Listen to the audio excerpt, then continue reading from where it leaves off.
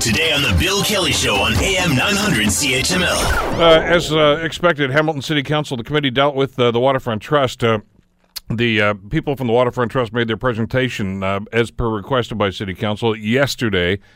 And as expected, of course, members of the Waterfront Trust were very defensive and shocked and bugged that somebody would actually have the audacity to ask about financial statements and question the effectiveness of the trust. But that's history. That happens all the time. And also, not unexpectedly, a number of councils simply circled the wagons and defended their Waterfront Trust, and on it goes. And they passed this benign motion that said they're going to work together, yada, yada, yada. And they all held hands. Well, not everybody did.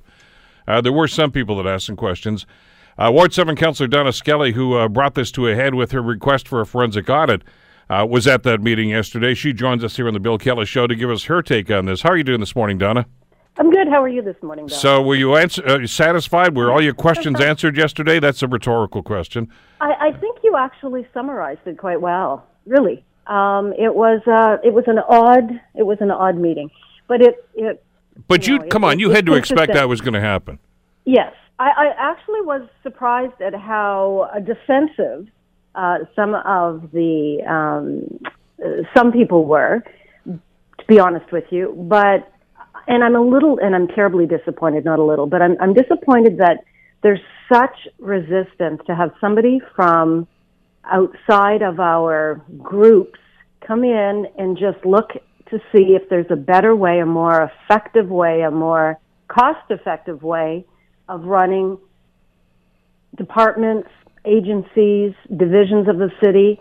There's just this resistance, and I think it benefits us all. We have an in-house auditor that can do so much of this work and has brought some incredible recommendations. They've been very thorough and productive, and there's this resistance, and it's unfortunate. Why is it there?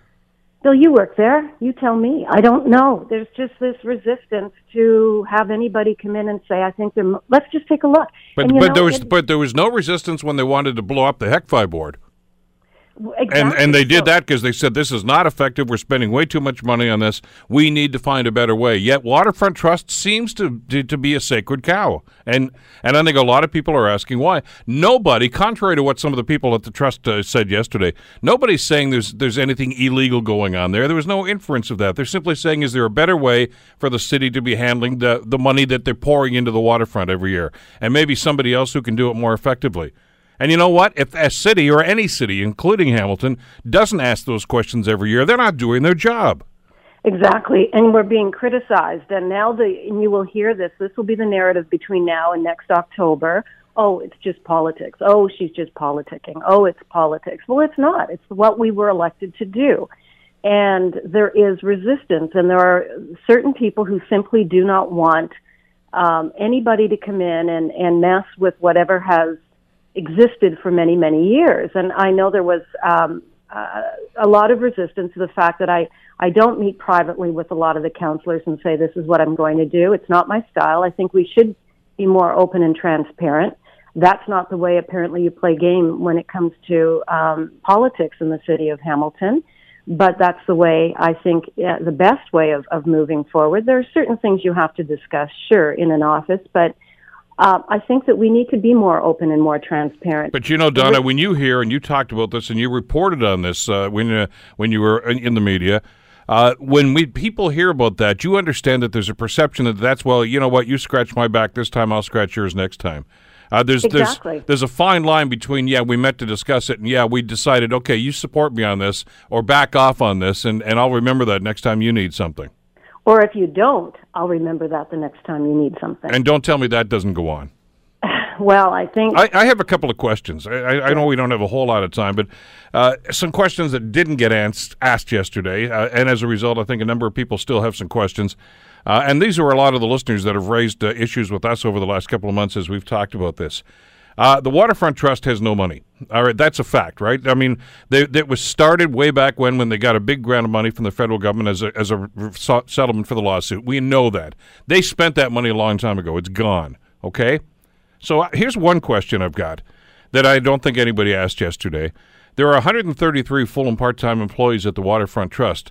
Who funds their salaries? Where's that money coming from? Well, I think they're arguing that that's built into the cost of part of that. Many of those people may work at Williams Coffee Pub. Some of them are coming, some of them are paid through the money that the city does give. And so in other words, but Donna, there's the question. Yeah.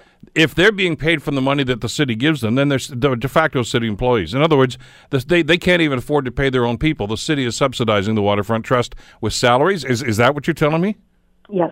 Want to hear more? Download the podcast on iTunes or Google Play and listen to The Bill Kelly Show weekdays from 9 to noon on AM 900 CHML.